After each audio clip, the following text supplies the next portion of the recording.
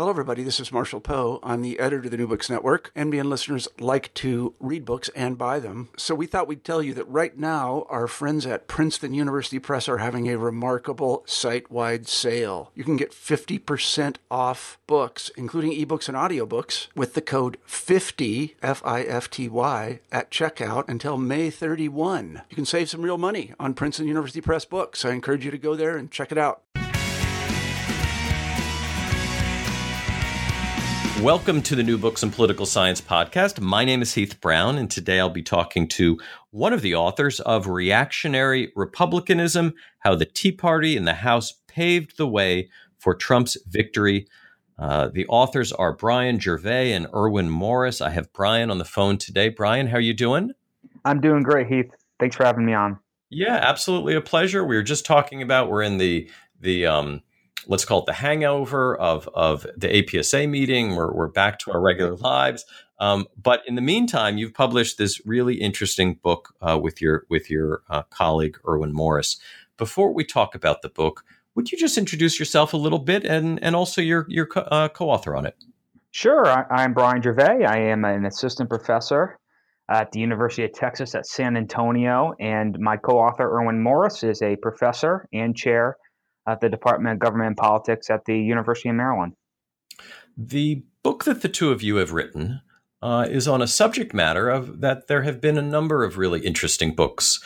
So we know things about the Tea Party, but we don't know very much about the specific part of the Tea Party that you're focusing on. You're focusing on Congress, right? In a way that really no one has before, and especially not in this depth. And it makes the book so really interesting and timely in some ways that we'll talk about maybe towards the end of the conversation. But let's just get started kind of just on that definitional thing. When you describe the Tea Party, what do you mean in the book? And maybe how is it a little different than some of the other books that we may have read or things that we may have heard about the Tea Party? So define it for us from the beginning. What is the Tea Party? Yeah, so we got interested in studying the Tea Party in Congress shortly after the Tea Party caucus first launched in the House of Representatives. Seems so long ago, but Michelle Bachmann created it in around the fall of 2009 or so, ahead of the 2010 midterm elections. And our initial conception of the Tea Party in Congress was really just that, right? It's the first sort of institutionalized version of the Tea Party versus, the Tea Party, the mass public, people attending rallies, etc. And also Tea Party organizations like Tea Party Express and Freedom Works and other Tea Party elites like Sarah Palin and others. And so we really thought, well, if we want to understand the Tea Party in Congress, we just need to focus on this formal caucus, the Tea Party in caucus. And our initial sort of research on the Tea Party is really just focused on members of that caucus and what made them different from other House Republicans. Over time, we sort of reassessed that, especially after the 2012 elections. The Tea Party caucus sort of faded. This formal vehicle for the Tea Party really no longer existed anymore. It was said to exist, but there really wasn't formal membership anymore. And so after that, we really started to go about looking at the Tea Party slightly differently. And we really realized there's sort of two dimensions to the extent to which House Republicans are associated with the Tea Party.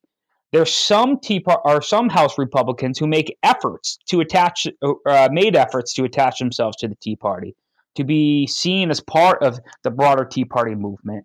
And there's other members who were receiving backing from those sort of external Tea Party elements we were talking about, the Tea Party, the mass public, meaning Tea Party activists, and Tea Party organizations like Freedom Works, Tea Party Express, etc.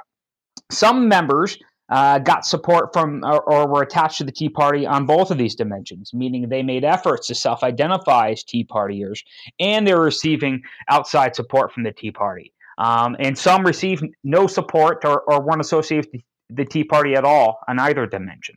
And so when we talk about the Tea Party members in Congress, we're really talking about where they fall in these two dimensions of Tea Party attachment, that's self-identification, and Tea Party support or support from the external Tea Party. Now, one of the ways that you sort of group this together is with these black tea, green tea, white tea, and coffee legislators. What is this shorthand that you use throughout the book, and I imagine you'll refer to? What are those indicators? How do they connect to this conceptualization that you just described?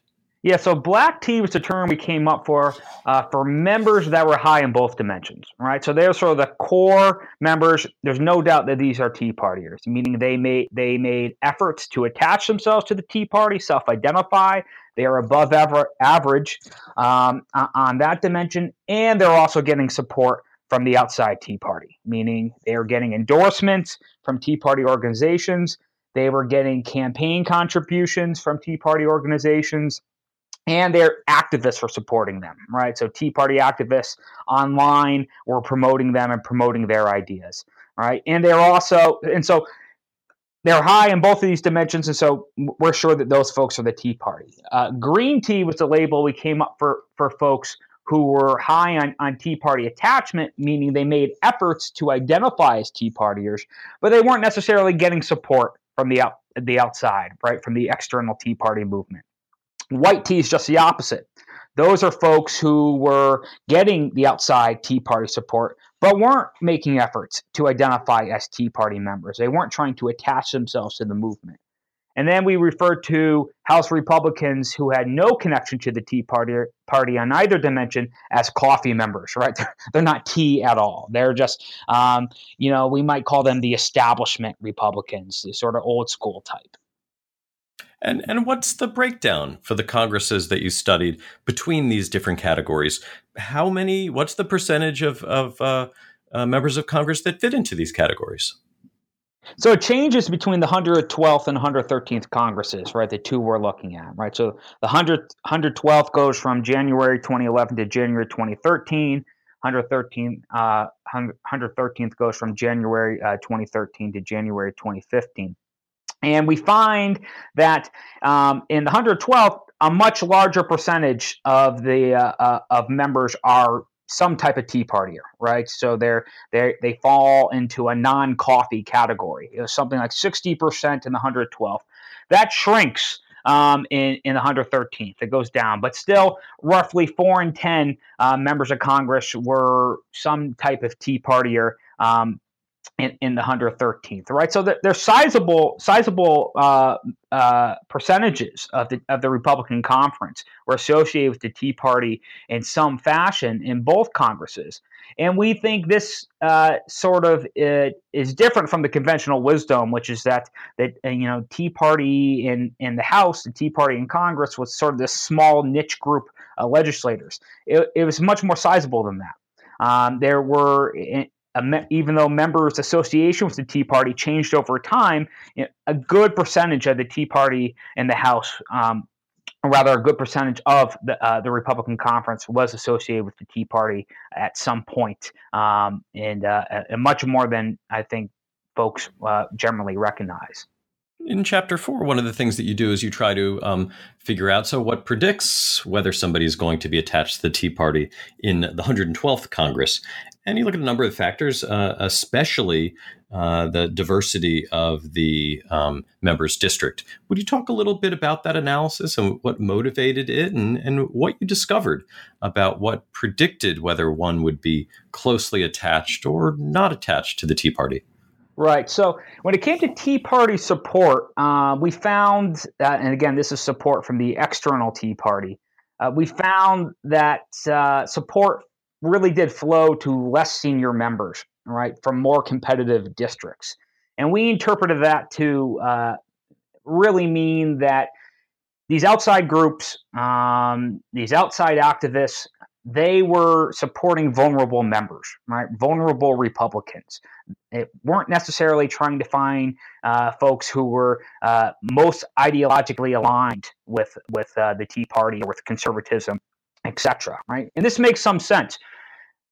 There's a limitation to the amount of resources you have. You can only give so many endorsements, or if you give endorsements to everybody, endorsements become meaningless. You only have so many campaign funds to dole out. So you're going to be very strategic in where you choose to put your energy and to put your money and to put your endorsements. And so you're going to go to vulnerable members.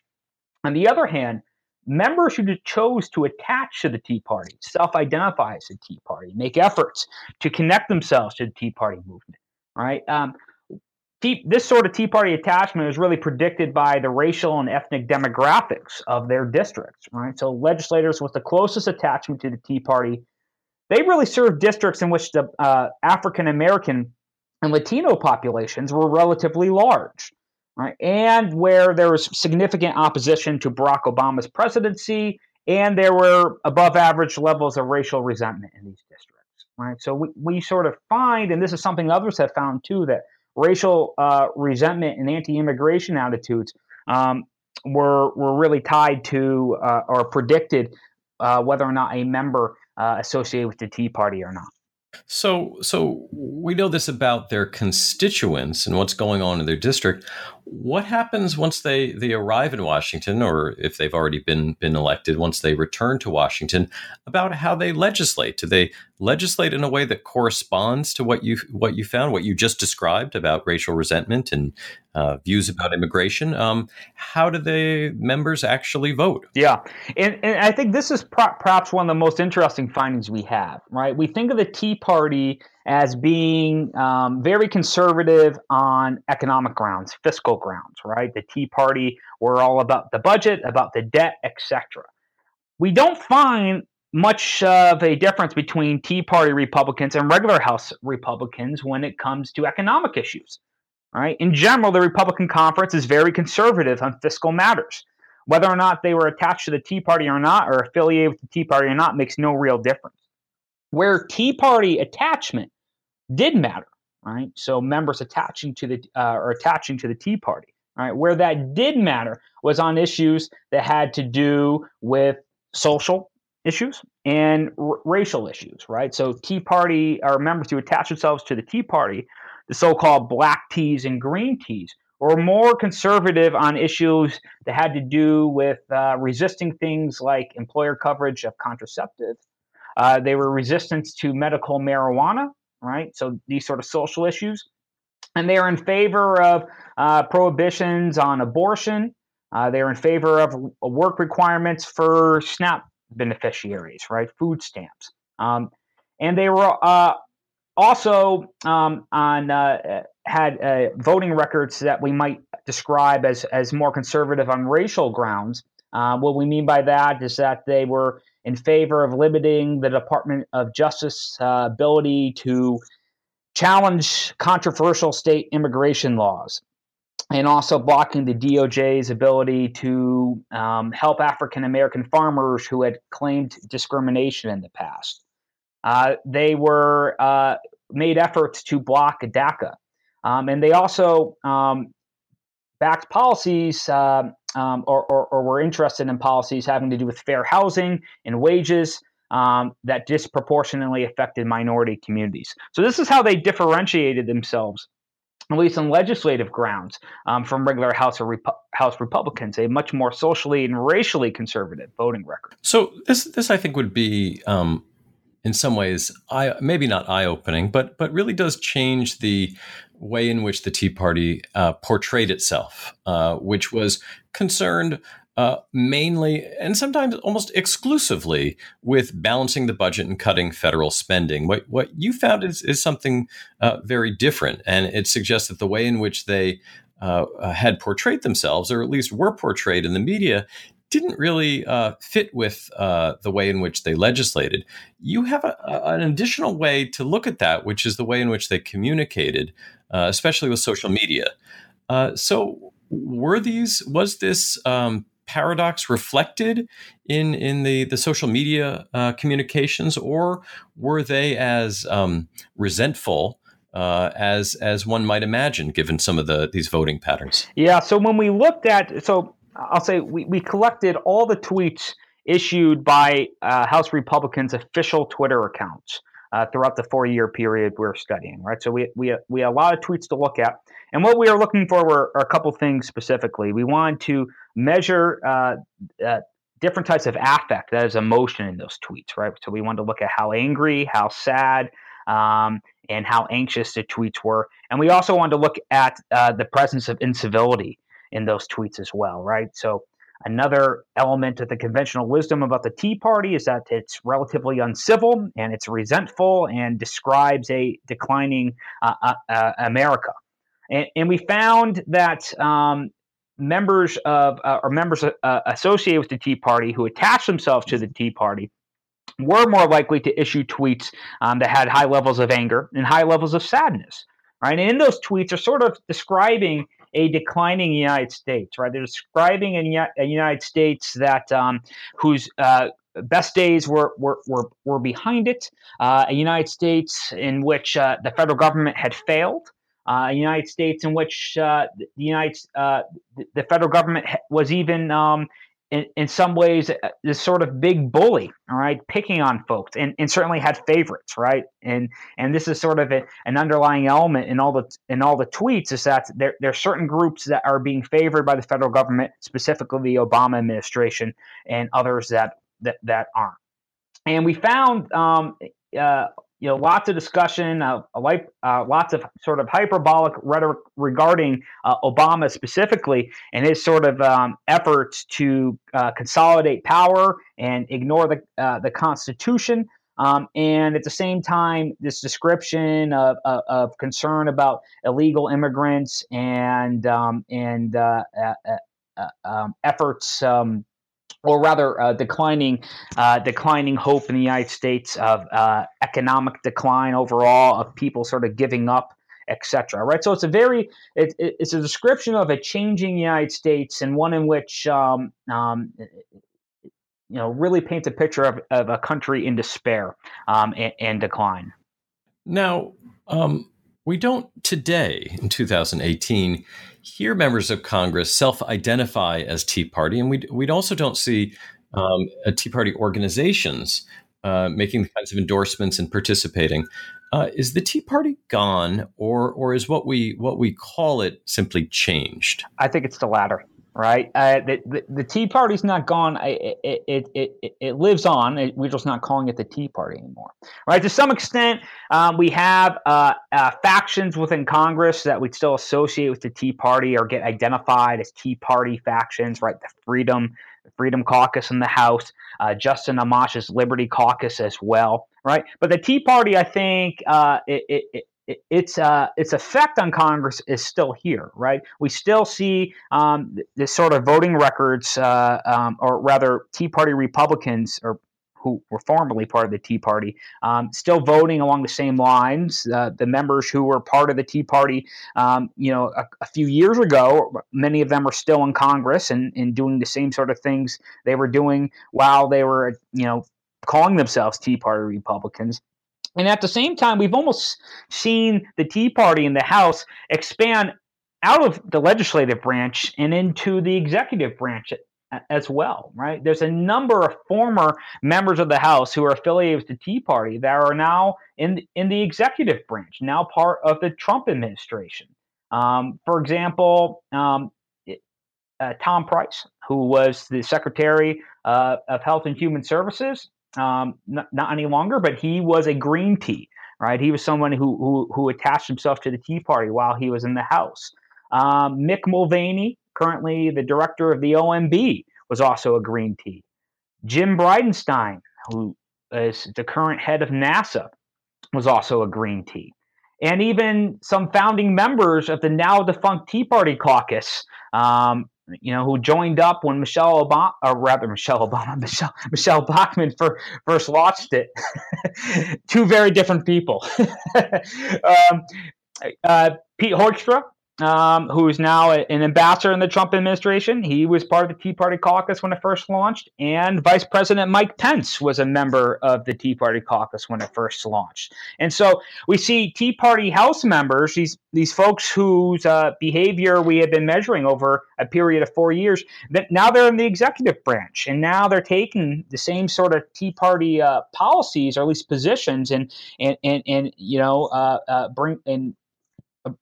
putting them into practice as members of the executive branch. So in stepping back from the book, What sense do you make of what the Tea Party is? Is it upon reflection simply the way in which we describe the most conservative members of Congress, or is there an intellectual meaning that is not simply a way that we can describe polarization in using a different, more colorful, more evocative term? Maybe take that step back and you end the book, the title of the book, How the Tea Party in the House Paved the Way for Trump's Victory. Is this, as likely how conservatives in the House paved the way for Trump's victory? So help us make a little sense of that. Yeah, I think the best way to describe the Tea Party in general, both the Tea Party in Congress and the Tea Party in the mass public, is this reactionary movement, right? And the Tea Party in the House, broadly speaking, was this reactionary element that came to power and gained influence in the House of Representatives. And when we say it paved the path to Trump's victory, that's sort of what we mean, right? It was sort of reactionary elements among the mass public that allowed the Tea Party to take power. But the Tea Party sort of worsened the levels of resentment, right? They if there was sort of this simmering flame of resentment among members of the public, the Tea Party sort of made those flames worse, right? They really attempted to take advantage of this resentment, use it as energy. And so I think that's the way that makes the most sense is think of the Tea Party and its continuing influence is that if we think of Donald Trump's election and his continued support as being the result of reactionary politics, right? The Tea Party played a key role in bringing us from the Republican Party of George W. Bush to Donald Trump. In many ways, Republican voters especially were primed or prepared to accept a candidate like Donald Trump because they become used to the rhetoric. They become used to the approach to politics that the Tea Party brought. Again, the book, Reactionary Republicanism, How the Tea Party in the House Paved the Way for Trump's Victory. The book is published by Oxford University Press. The authors, Brian Gervais, who you've been hearing from, and his co-author, Erwin Morris. Brian, thank you so much for joining me today. Thank you, Heath. That was fun.